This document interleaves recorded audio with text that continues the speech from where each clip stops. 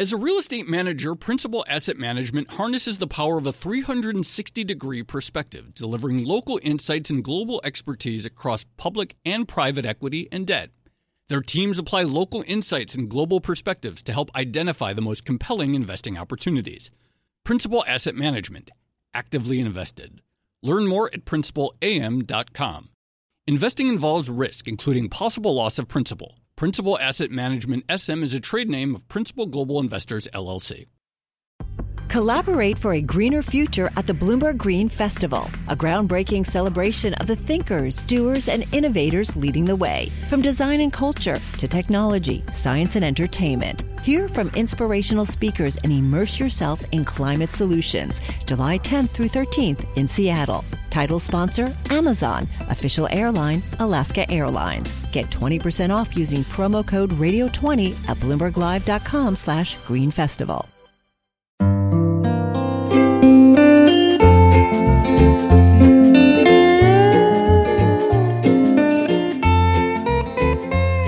Hello, and welcome to another episode of the Odd Lots podcast. I'm Joe Weisenthal. And I'm Tracy Alloway. So, Tracy, obviously a lot going on in crypto, but I would say the two big things are I guess the crypto winter. There's been some recovery, but obviously all the coin prices are way lower than they used to be. Mm-hmm.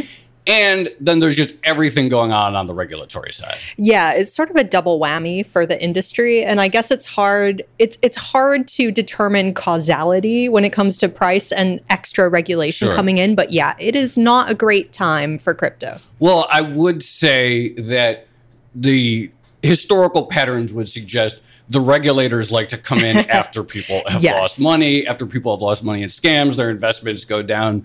So it kind of makes sense that you see the uptick in regulation right after just the lines have been going down for a while. Right. But it does prompt these big questions about should the regulators have been more proactive? Should they have been doing things before people lost money? And then what should they do now? Mm-hmm. Anyway, we have the perfect guest to talk about this because we are going to be speaking with Brian Armstrong, CEO and co-founder of Coinbase, right in the middle of all this, the preeminent American crypto exchange. So, Brian, thank you so much for coming on Odd Lots. Yeah, thanks for having me. I want to ask you a question. We've actually asked other executives in the crypto space this question before, but I'd love to get your take on it. What is yield farming and where does the return of it come from? Well, I mean, yield farming has a little bit of a bad name, I think, in this environment. There was obviously with the collapse of Terra Luna and BlockFi and some other firms like that. I think that's a very valid question to be asking, and I'm not sure I can even answer it on their behalf. But I think there's a lot of other pieces of crypto that people are still excited about, and there's lots of things we can build beyond that. So one of the things we've talked about on the show quite a bit is this idea of crypto as kind of the ultimate momentum asset. And when money is flowing in, prices go up and everything is great. When money flows out, prices collapse quite quickly, which would seem to make the business of being a crypto exchange extremely cyclical. But one of the things that stood out from your most recent results, you just reported relatively recently, you talked about how you want to be profitable through the cycle, through the upturns and the downturns. Can you talk a little bit more about how you plan on doing that? Yeah, well, historically, most of our revenue has been from trading fees, which you're absolutely right. It is cyclical, and crypto has been a fairly volatile asset class. It goes up and down. Now, what we've done is we've started shifting more and more of our revenue to what we call subscription and services in our financials and our earnings calls. And basically, what that means is things like USD coin, a stable coin. That's been a nice growth mechanism for us, even in a down crypto market. Things like custody fees. Fees that we earn on Coinbase Card, people are using it for spending in merchant commerce activity. So these things are, I wouldn't say they're 0% correlated with overall market in crypto, but they're certainly a lot less than trading fees, and that's allowing us to build a more predictable business. So we started in the industry also talking about the regulatory side, and I want to, we'll definitely talk a lot about that. But in particular, I think yesterday I saw that Coinbase, you had some new program, I think it was called the 435 program about, call your congressman, like let people know that you care about crypto policy. And of course, like Uber sort of famously started this strategy of like telling people on the app, like tell your local regulators you want to drive an Uber. And I'm going to try to ask this in the most like diplomatic way possible. And I have many friends who are into crypto, and I like many of them. But when it comes to crypto, do you want the type of person who would call their congressman to tell them to do better crypto policy? Is that really the type of person that you want sort of being the voice of crypto regulation? Well, I think the average person in crypto, and by the way, there's a lot of them. Yes, one in 5 households now have used crypto. About 50 million Americans. This is becoming a major constituent of lobbying group and everything that's going to shape future elections. They want to, these average people, they may not have the exact solution for what the legislation should say around regulation of crypto, but they do know that they want elected representatives who are going to ensure that this industry comes within the regulatory perimeter, offers consumer protection, but also allows this innovation to flourish so that we can update the financial system. 80% of Americans now believe that the financial system doesn't work for them. It's either too slow, it has too high of fees, it doesn't, nobody has equal access, or not everyone has equal access to it. And it's not surprising that's the case. I mean, the technology behind the financial system is sometimes 40 years old. It's written in COBOL and these mainframe computers, and the laws for it are sometimes 100 years old. They were created before the internet even existed, right? So it's time to update the financial system. I think the average voter in America is now realizing that crypto is one of the great technologies that can help them update that, and they want their elected representatives to bring that legislation and clarity to the U.S. Just on the political side, I mean, Joe and I kind of alluded to this in the intro, this idea that now that we have losses and we have big scandals in the industry, regulators seem to be becoming more active in the space. Can you talk to us a little bit about, from your perspective, what is it like dealing with Washington now versus, say, in 2020 or 2021? Yeah. Well, I would say compared to 2020, many more people that I meet with in Washington are actually pretty knowledgeable about crypto now. It's no longer a niche thing. Some of the conversations I had 5 years ago, they were very basic. But most people that I speak with now actually have a reasonable understanding of crypto. I think there's 2 camps. One camp is saying, hey, in the wake of FTX, I'm afraid of being associated with crypto, and I'm just going to kind of wait and see what happens because it's too dicey to even go near it. The other half of the folks I speak with are saying, you know what, this is an opportunity. I want to be one of the people who helps bring this within the regulatory perimeter, and we can see how important that is now with the collapse of FTX. And so they're actually drafting legislation. They're trying to gather bipartisan support to get some clarity going. And I'm personally much more in favor of that latter group. So actually, I want to ask you, you talk about this impulse is like, okay, in the wake of FTX, bring it inside the regulatory perimeter. And part of my question is like, why? Because I look at FTX collapsing, one of the biggest, like sort of like crucial exchanges in the industry, and nothing bad happened after that. There was no fallout, there were no bailouts. It didn't have any spillover. So part of my thing is like, I don't want this in any perimeter, because that seems to work pretty well in terms of the lessons of 2008, avoiding too big to fail. What about the argument that it's like from a sort of like structural, like financial contagion standpoint, regulators have done a pretty good job not letting this volatile product, this volatile industry create problems for the financial system. The let it burn strategy. Yeah. Well, I would disagree with the idea that nothing bad happened. I mean, a lot of people lost money. That's right? Absolutely. And I'm glad you say that, because I did not, you're right. People lost their, yes. Yeah. So there was certainly some bad activity there. And I think that's the kind of consumer protection we're talking about. I don't think there should have been bailouts or anything like that. Right. Nothing in crypto is too big to fail. And it's kind of antithetical to crypto, frankly, to have a bailout or something like that. The first Bitcoin block that was mined, right, had a message in it about that chancellor on the brink of bailout. So crypto was kind of founded, Bitcoin was founded as a result of a reaction to the 2008 financial crisis. But I think those two ideas can come into unity. I mean, we can have, and again, I'm talking about for the centralized actors in crypto, the custodians, exchanges, companies like Coinbase. It's pretty clear, generally there's broad consensus. Those should be regulated. It applies some of the best practices and standards so we don't have fraud and corruption and things, wash trading or AML issues. But the decentralized pieces of crypto, that's different. I mean, we need to have decentralized protocols so that we can have a more global and fair and free financial system. And that piece, I don't think those are going to be regulated because there is no central authority for Bitcoin or Ethereum, for instance.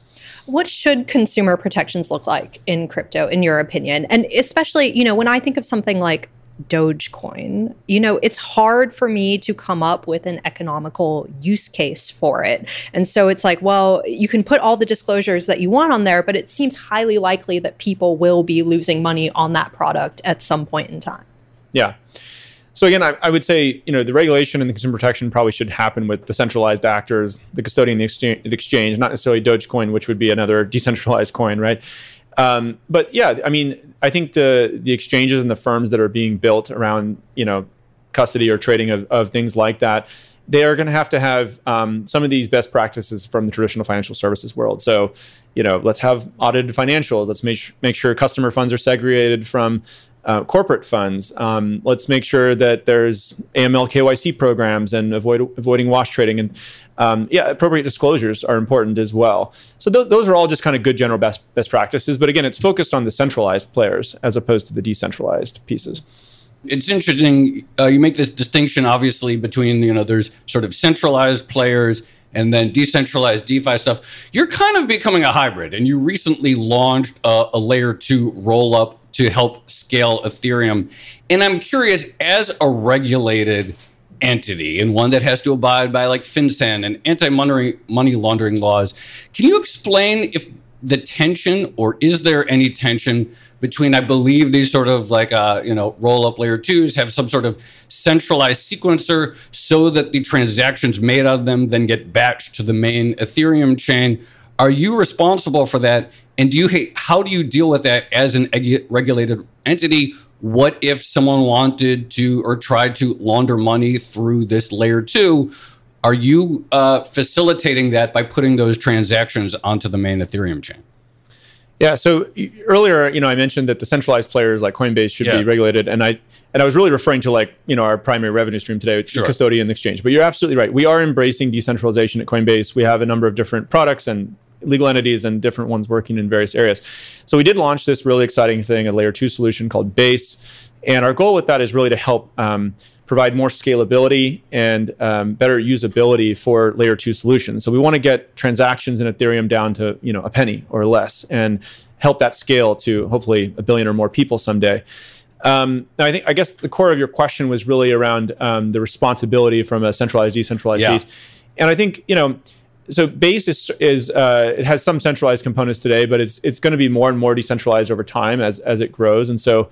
I think we have responsibility in terms of, transaction monitoring, things like that we have to look at in the early days. But as it decentralizes, I think that, again, the centralized actors are the ones that are probably going to have the most responsibility there to avoid money laundering issues and having transaction monitoring programs, things like that.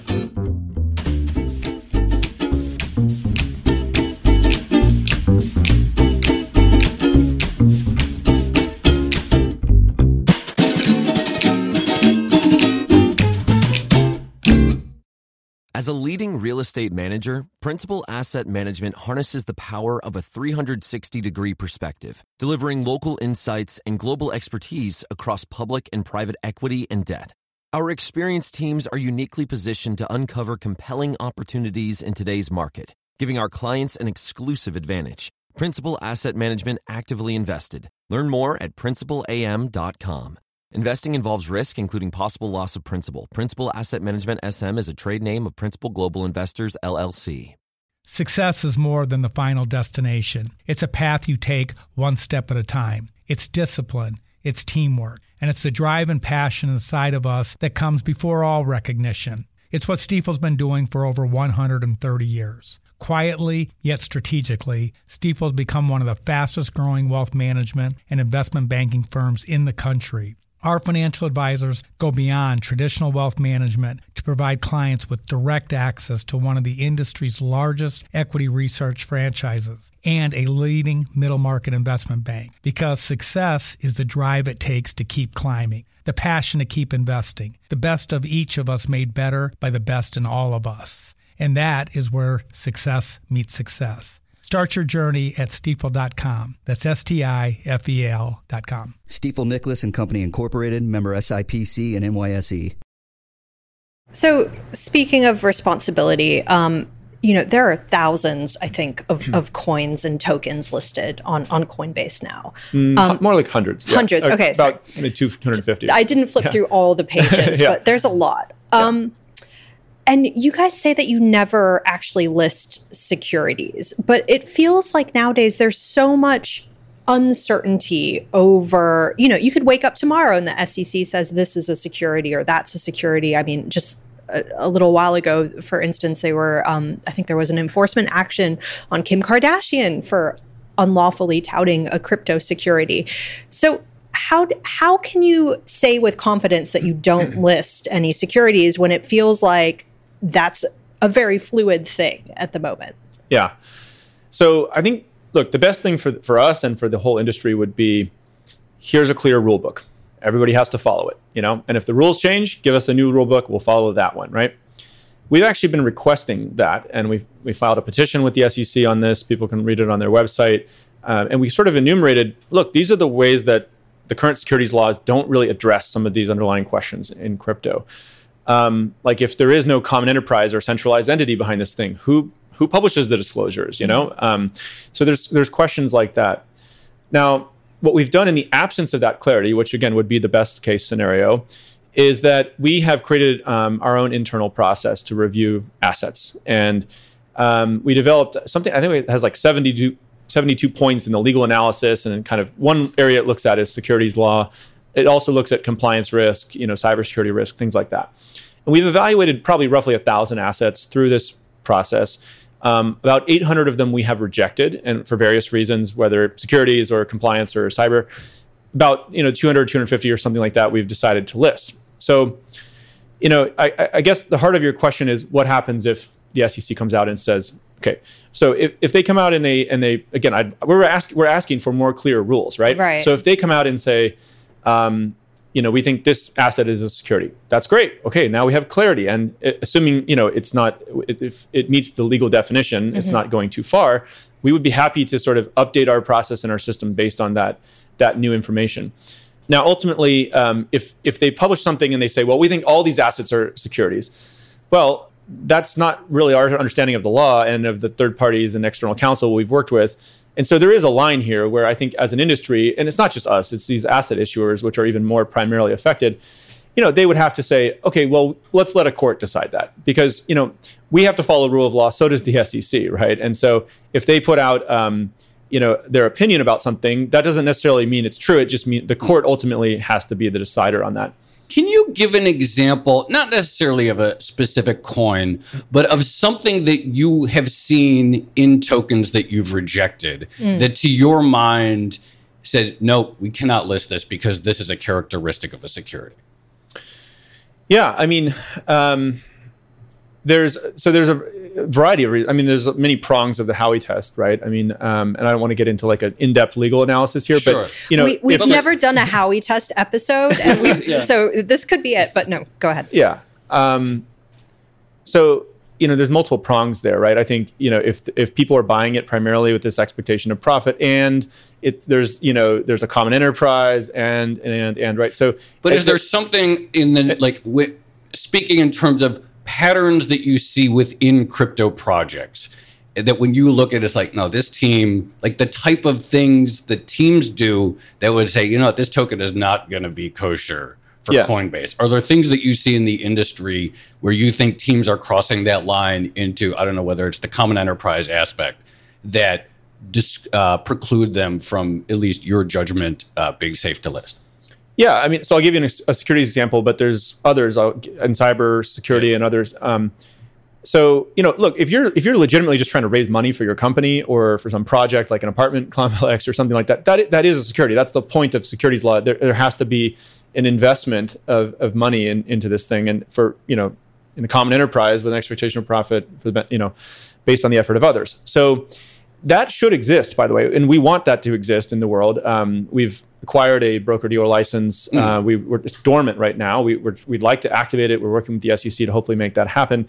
Crypto is a technology that could make crypto securities could offer benefits and update the financial system and improve all kinds of things, time to settlement and various things like that. So that's an example. If people are out there kind of really hyping these things like on YouTube and the tokenomics look sketchy and there's really low float and the insiders are selling it. These are all bad fact patterns. And those are the things we try to avoid for consumer protection. There's other reasons we may reject assets too. I mean, another example would be cybersecurity risk. So we often will evaluate the smart contracts for, is there some exploit in this, or there's an ability, if the asset issuer is not even like a malicious thing, but an accidental thing, if they lose the key, everyone's funds could be swept or something like that. That's not secure enough, right, to meet our standards. So those are examples. Is crypto shooting itself in the foot in some respects by like resisting the security designation? Like, is that a tacit admission that maybe there isn't a reasonable expectation of profits here? Sorry, loaded question. Yeah. We want actually crypto securities to exist. So we're not saying none of these things are securities, but on the flip side is not true either. It's not that all of these are securities. Both of those are inaccurate statements. And I guess the thing I would say too is that just an expectation of profit alone does not make something a security. It has to meet every prong of the Howey test, is my understanding. So an example, people might buy a Picasso painting hoping it goes up in value, or buy gold or something like that. So those aren't securities. Basically Bitcoin, Ethereum, and the assets that we trade on our platform today, we believe are crypto commodities. And it's, people trade those, and some of them, they want to go up in value just like they'd buy gold.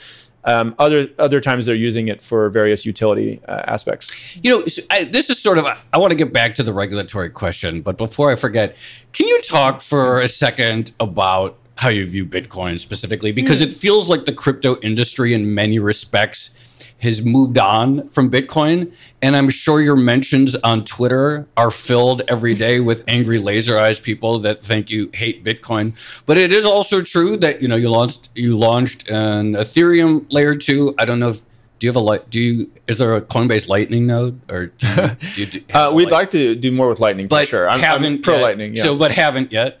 Yeah.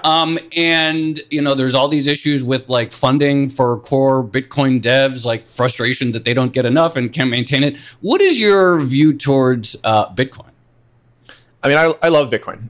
Honestly, I don't really understand why anybody might think the opposite. I've kind of like dedicated. But people do, right? I mean, I'm not wrong that you. There is kind of a meme. We've all been abused by Bitcoin maxis at one time or another, I think. That's unfortunate. I don't know how seriously to take that. I mean, I do see people say this on Twitter sometimes, but I don't know if it's like a widely believed thing. I mean, it would sort of defy credulity, right? I mean, I've kind of almost dedicated my life to like Bitcoin and helping it grow. I mean, literally, I read the Bitcoin white paper and then decided to quit my job and found this company. Now, of course, the industry has evolved into many things, right? I mean, there's lots of new innovations coming out in crypto, but yeah, I'm very pro Bitcoin, and I think there's a very simple base case for Bitcoin, which is that it's the gold standard in the crypto economy. And I think that that'll probably always be true, and it'll keep growing. Now, if things like Lightning continue to get traction, I think it could also become like a settlement layer. There's people now creating NFTs in Bitcoin. And so it's evolving. I'm as an operator of an exchange and custodian, I try to just be agnostic. My job is not to tell our customers which coin they should use. It is to list and make available every coin that meets our standards, the legal tests I discussed. And then we need to be agnostic. So I think some people, because I'm not pro one coin or another, they sort of take that as like, you must hate this thing, but those are two different things. Just going back to the SEC for a second, we talked about how it does seem like SEC is sort of in enforcement mode, and there's a chance that you wake up tomorrow and there's a bunch of new announcements. What do you think the ultimate goal is for the SEC when it comes to crypto? Do they just want it to go away entirely, or are they aiming for, the industry to still exist, but maybe in a different way? Or a JP Morgan and Citi instead of Coinbase and yes, and Uniswap? Well, I mean, I want to be hesitant to kind of speculate on the motives of people within the SEC. I mean, I think we have a pretty good relationship with different people on the staff and commissioners, and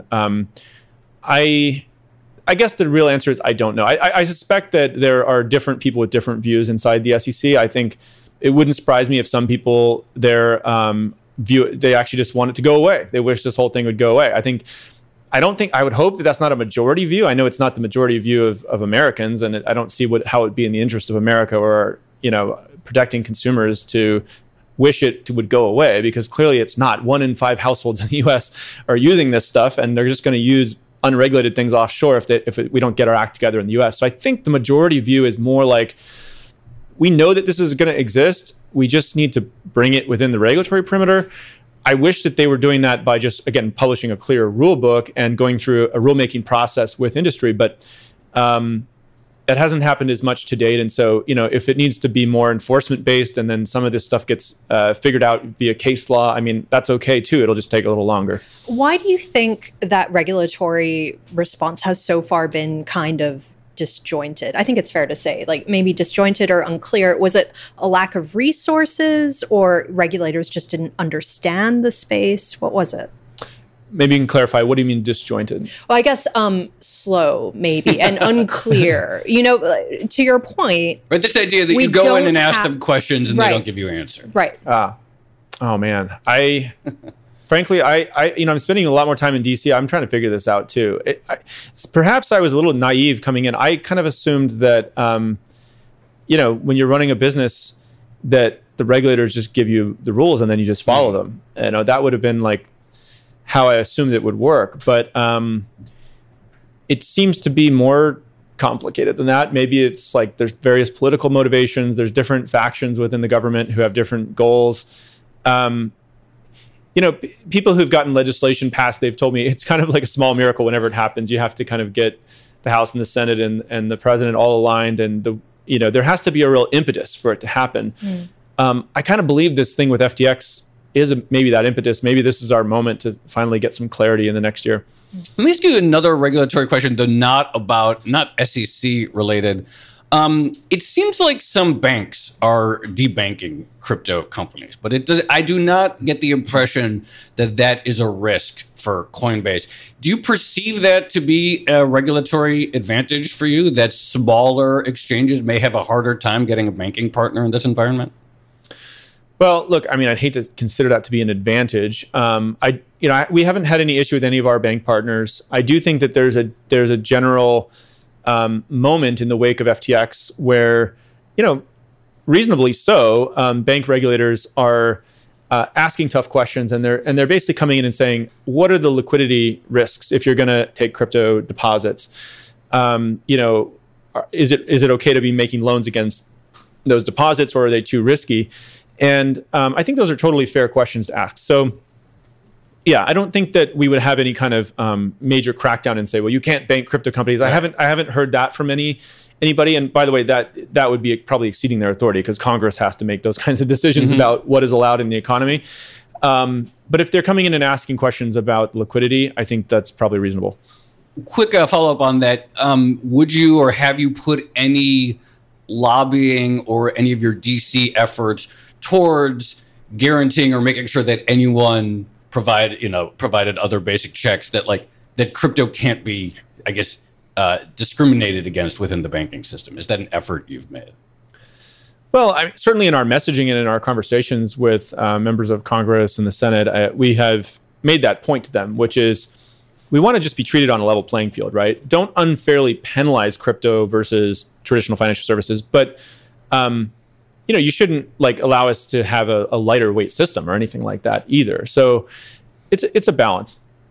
We've mentioned this a couple of times, but I'd be curious to get your take on what happened to FTX. Like when that 1 week in November, I think was shocking for a lot of people for very different reasons, depending on who you are.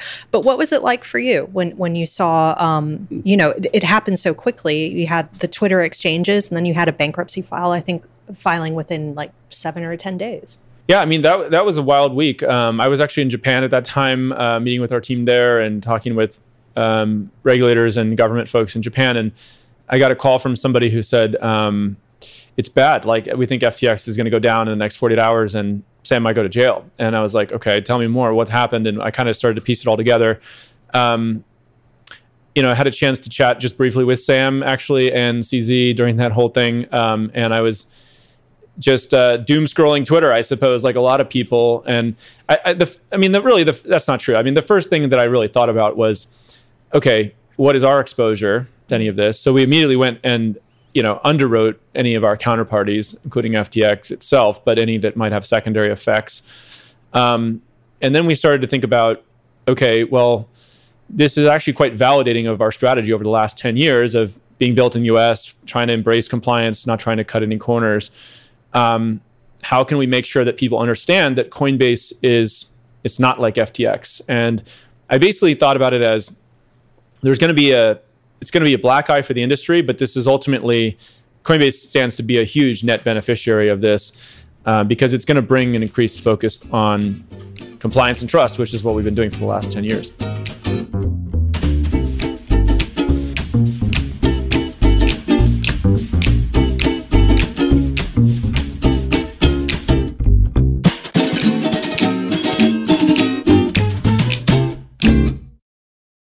As a leading real estate manager, Principal Asset Management harnesses the power of a 360-degree perspective, delivering local insights and global expertise across public and private equity and debt. Our experienced teams are uniquely positioned to uncover compelling opportunities in today's market, giving our clients an exclusive advantage. Principal Asset Management actively invested. Learn more at principalam.com. Investing involves risk, including possible loss of principal. Principal Asset Management SM is a trade name of Principal Global Investors, LLC. Hi, I'm Ron Kraszewski, Chairman and CEO of Stifel. Financial advisors, if you're not growing your practice, you're losing market share. Stifel is a growing entrepreneurial, advisor-centric firm built for successful advisors like you. Imagine having the resources of the largest wirehouses and the support of the boutique shops, but none of the bureaucracy to get in the way of you serving your clients. At Stifel, it's your business, your book, your clients. I always tell the advisors we're recruiting, I want you to come to Stifel and double or triple your business. Most of them laugh and shake their heads, but I'm serious. Don't take it from me. Take it from Stifel's #1 finish in J.D. Power's 2023 U.S. Financial Advisor Satisfaction Study. So, there's a reason why 148 financial advisors joined Stifel last year. Come join us and find out why Stifel is the firm where success meets success. Visit www.choosestifel.com. Stifel Nicholas and Company Incorporated, member SIPC and NYSE. I want to ask a little bit about, the price, crypto winter, and obviously there's been a bit of a bounce, but the bounce has basically just been because the NASDAQ has bounced too, and many of these coins sort of look pretty highly correlated to other risk assets. And for years, I feel like there was this case to investors that they should buy crypto for two reasons. One, it was this new uncorrelated asset class. And two, in the case of Bitcoin specifically, it was really good as an inflation protection thing. And we just got, we had the highest inflation in 40 years, and Bitcoin really hasn't gone anywhere. It's flat over the last several years. And the coins all seem to, by and large, at this point, seem to more or less be correlated with the NASDAQ or QQQ or whatever. Yeah. What is the case, and what do you feel about, so what's the new case to be made after people have seen these old narratives that the industry was pretty loud about making? I'm not saying you, I don't know, but many in the industry definitely have not held up in terms of the case for investing in it. Yeah. Well, I guess I'm just sort of laughing a little bit because, crypto has been roughly as volatile as the stock market recently. Yeah, and I can tell you there was many years Coinbase where people would constantly ask me, it's so volatile, no one will ever use it. And so now that it's just on par with volatility of the stock market, I'll take that as a slight win, at least a step in the right direction. We don't use Tesla shares to buy coffee either. So. Yeah. But anyway. Well, okay. So obviously we have stable coins for commerce now, which is a good piece of the puzzle. But let's go back to your question about inflation hedge. Yeah. So, I think there certainly was this belief, and frankly, I shared this belief too, which was that crypto, Bitcoin specifically, actually, this is where people, hopefully the Bitcoin maxis kind of align with my thinking, is that is sort of the new gold standard in the crypto economy, and it would be something that people flee to in times of uncertainty with guaranteed scarcity, things like that. Just, similar to real estate you can't make more of it, so at least the land part of it. So there is sort of a guaranteed scarcity component. It's a nice inflation hedge. Now, I think what happened is I was frankly surprised to see how quickly crypto came down in an environment of high inflation, where I thought maybe the world has shifted. Maybe we're ready now where this would be considered an inflation hedge. It turns out we were way too early for that. Now, I think, I guess my current updated thinking on that is that we still need crypto is still too small a percentage of the global economy. It's being treated more like a growth, asset or something, as opposed to like a true, like a gold standard or something. And so, I mean, we probably need the crypto economy to grow 10x, 20x or something from here to start to have that sort of a role in the broader macro environment. Okay. You mentioned stable coins there, and I just remembered once upon a time, I guess a few years ago, we had Sam Bankman-Fried on, and we asked him to explain to us what would happen if Tether just suddenly collapsed. Mm-hmm.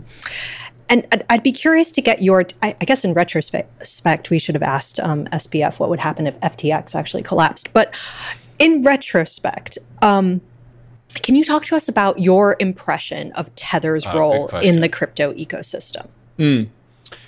Well, look, I'm not here to sort of criticize anybody in the ecosystem. I don't really...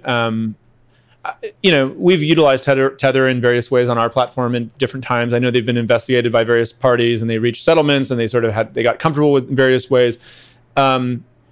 Look, our focus at this point has been on USD Coin. We have a partnership with Circle on that. And I think that's been that I feel very comfortable saying, I understand more about it and it feels it's well backed, it's one-to-one backed and it's audited and all these things. I just don't have as much information on Tether, but I don't have anything negative to say certainly at all. I have no beef with them. Let me ask you, look, obviously, after all this time and even well before the FTX, as you know, there's just a lot of skepticism still to this day about crypto. And I think many people would say, yeah, it's not going to go away, but like it's just speculation. People are just in it for the money and there's no real use case outside of maybe some niches, but like Web3 isn't really a thing yet. And I'm curious, like a lot of people in crypto have done fantastically well and, made an extraordinary amount of money, despite the fact that by and large, these coins aren't really used for much outside of making money. And there's not a, decentralized Facebook that exists. There's a good reason why it would be nice to have one, because it's sort of scary to think about like how much power is in the hands of Elon Musk or Mark Zuckerberg and all these people. But by and large, like nothing exists. Like, when does that happen? Because there's like tons of money has been made, but when do we get like this sort of like, okay, now there's a thing that's been delivered that people will use for non-speculative purposes? Yeah, so I guess I'll disagree a little bit with this idea that it's all speculation, right? Okay. I think that was probably a fair thing to say 5 years ago or so, but and there's not going to be some moment where it all flips. It's a gradual thing, and so we've actually tracked this inside Coinbase. What percent of our active customers are doing something other than trading with crypto? And it's now over 50%. And what's an example of that? Like is buying an NFT something other than trading? Yeah, that's an example. And there's lots of other examples. I'll kind of give you a framework for how I think about how it's evolved over time. But, obviously there's people doing commerce. They're doing borrowing and lending. They're, earning money. They are doing things like staking.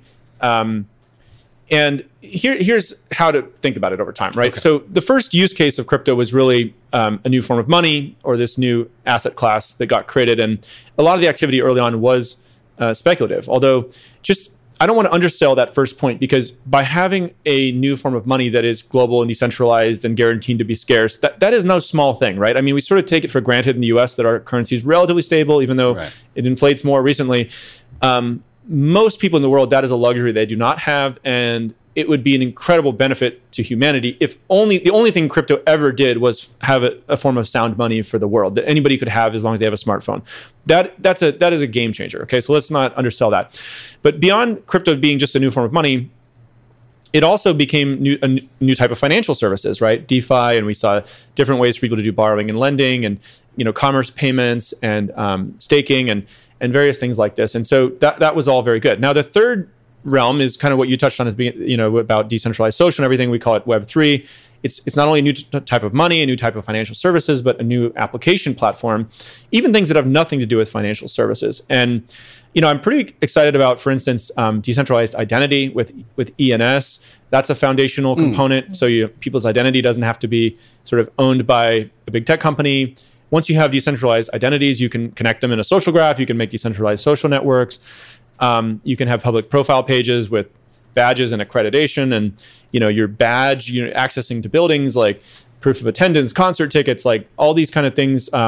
New business models for the music industry and like YouTube, Spotify. You can imagine all these things being built in a new way. I can imagine them. To me, that's I guess the question is why hasn't it happened yet? We're talking. It's been like a decade, more than a decade since the white paper. So why if this is such revolutionary technology and it's so much better than the way we've been doing things, why hasn't the adoption been quicker? Yeah.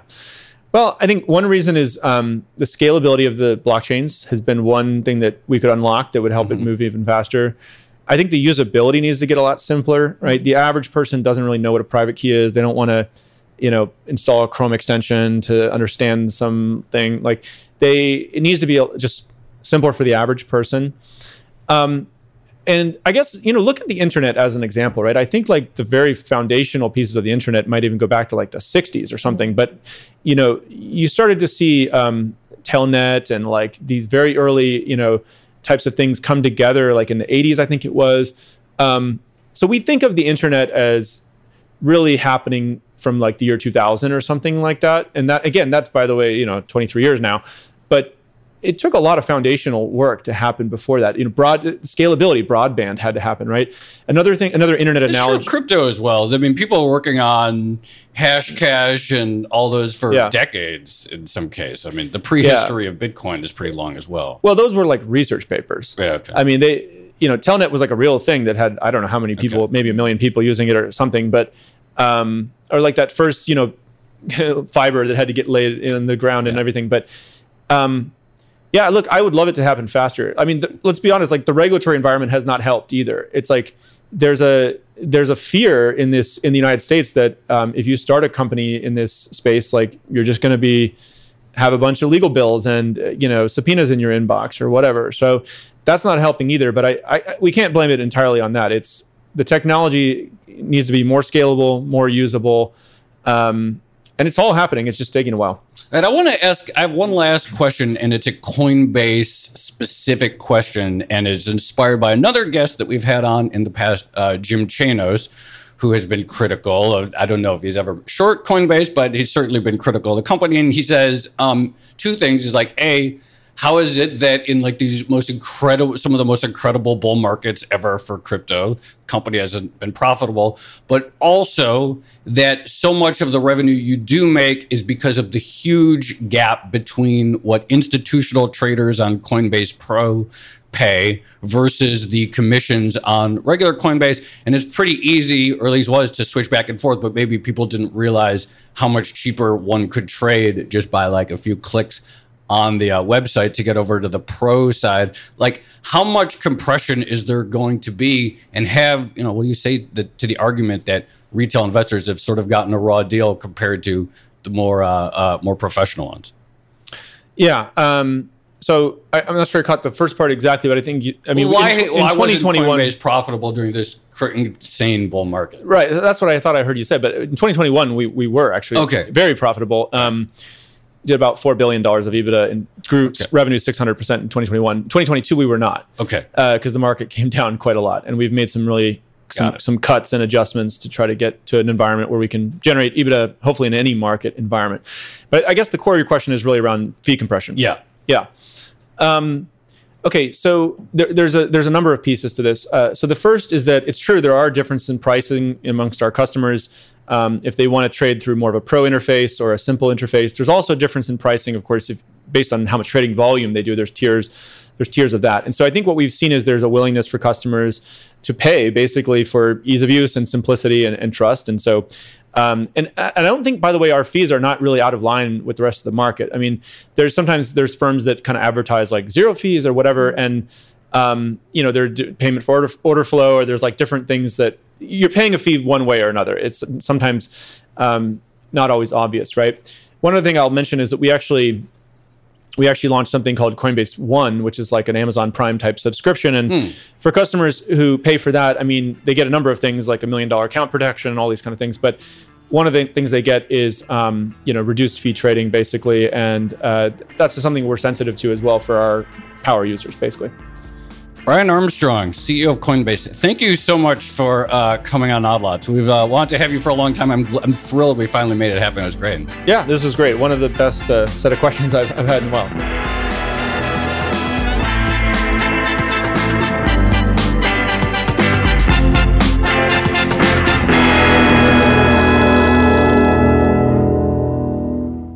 Tracy, that was a lot of fun. I really enjoyed that. Yeah, I'm glad we were finally able to do it. And I guess kudos to Brian for coming on and answering our questions in the midst of a deep crypto winter. Yeah, it is interesting. There's the myriad regulatory things right now. And I have to say, I do have sympathy, and I've heard it from other people in the industry, particularly with this idea, because it's one thing to like go to the SEC and wanting to clarify rules around securities and not getting any answers. But then you also hear entities in the industry and they're like, no, we didn't even want to launch until we were sure we'd be on the right side of the law. And then like, they're still in like pre-launch phase 3 years later while other people have made billions. Right. You get punished for engaging, whereas if you don't ask questions and just launch, sometimes that's better. Yeah, and then the only thing that, they do go after things like the Kim Kardashian token, which was not that big. And so it's like, I have some sympathy, I feel like, for entrepreneurs on this particular point within the industry. I mean, I do think the lack of regulatory clarity is worth discussing, but the argument for why a regulator might want to do that is because, well, if you start imposing all these rules or unveiling all these new rules, then you de facto legitimize it. And maybe they don't want to do that. But, if they don't want to do that, then they should also maybe come out and say that, because it is... I don't know. But like I said, and it is definitely true that a lot of people lost money. Like, I do think there is perhaps this view that we should take it more as a win, that the collapse of FTX didn't have like a broader macro contagion, especially, given what we saw in 2008 when the collapse of shadow banks then had this huge impact. And so like this idea of bringing it in the perimeter, like maybe there are some perimeters we want to keep it out of. I don't know. People lost money, but at least the financial system didn't collapse. That's like the best we can hope for nowadays. It's not terrible. All right. Shall we leave it there? Let's leave it there. This has been another episode of the Odd Lots podcast. I'm Tracy Alloway. You can follow me on Twitter at Tracy Alloway. And I'm Joe Weisenthal. You can follow me on Twitter at The Stalwart. Follow our guest, Brian Armstrong. He's at Brian_Armstrong. Follow our producers, Carmen Rodriguez at Carmen Armin and Dash Bennett at Dashbot. And check out all of our podcasts at Bloomberg under the handle at podcasts. And for more Odd Lots content, go to Bloomberg.com/oddlots, where we post transcripts, Tracy and I blog, and we have a newsletter that comes out every Friday. Thanks for listening.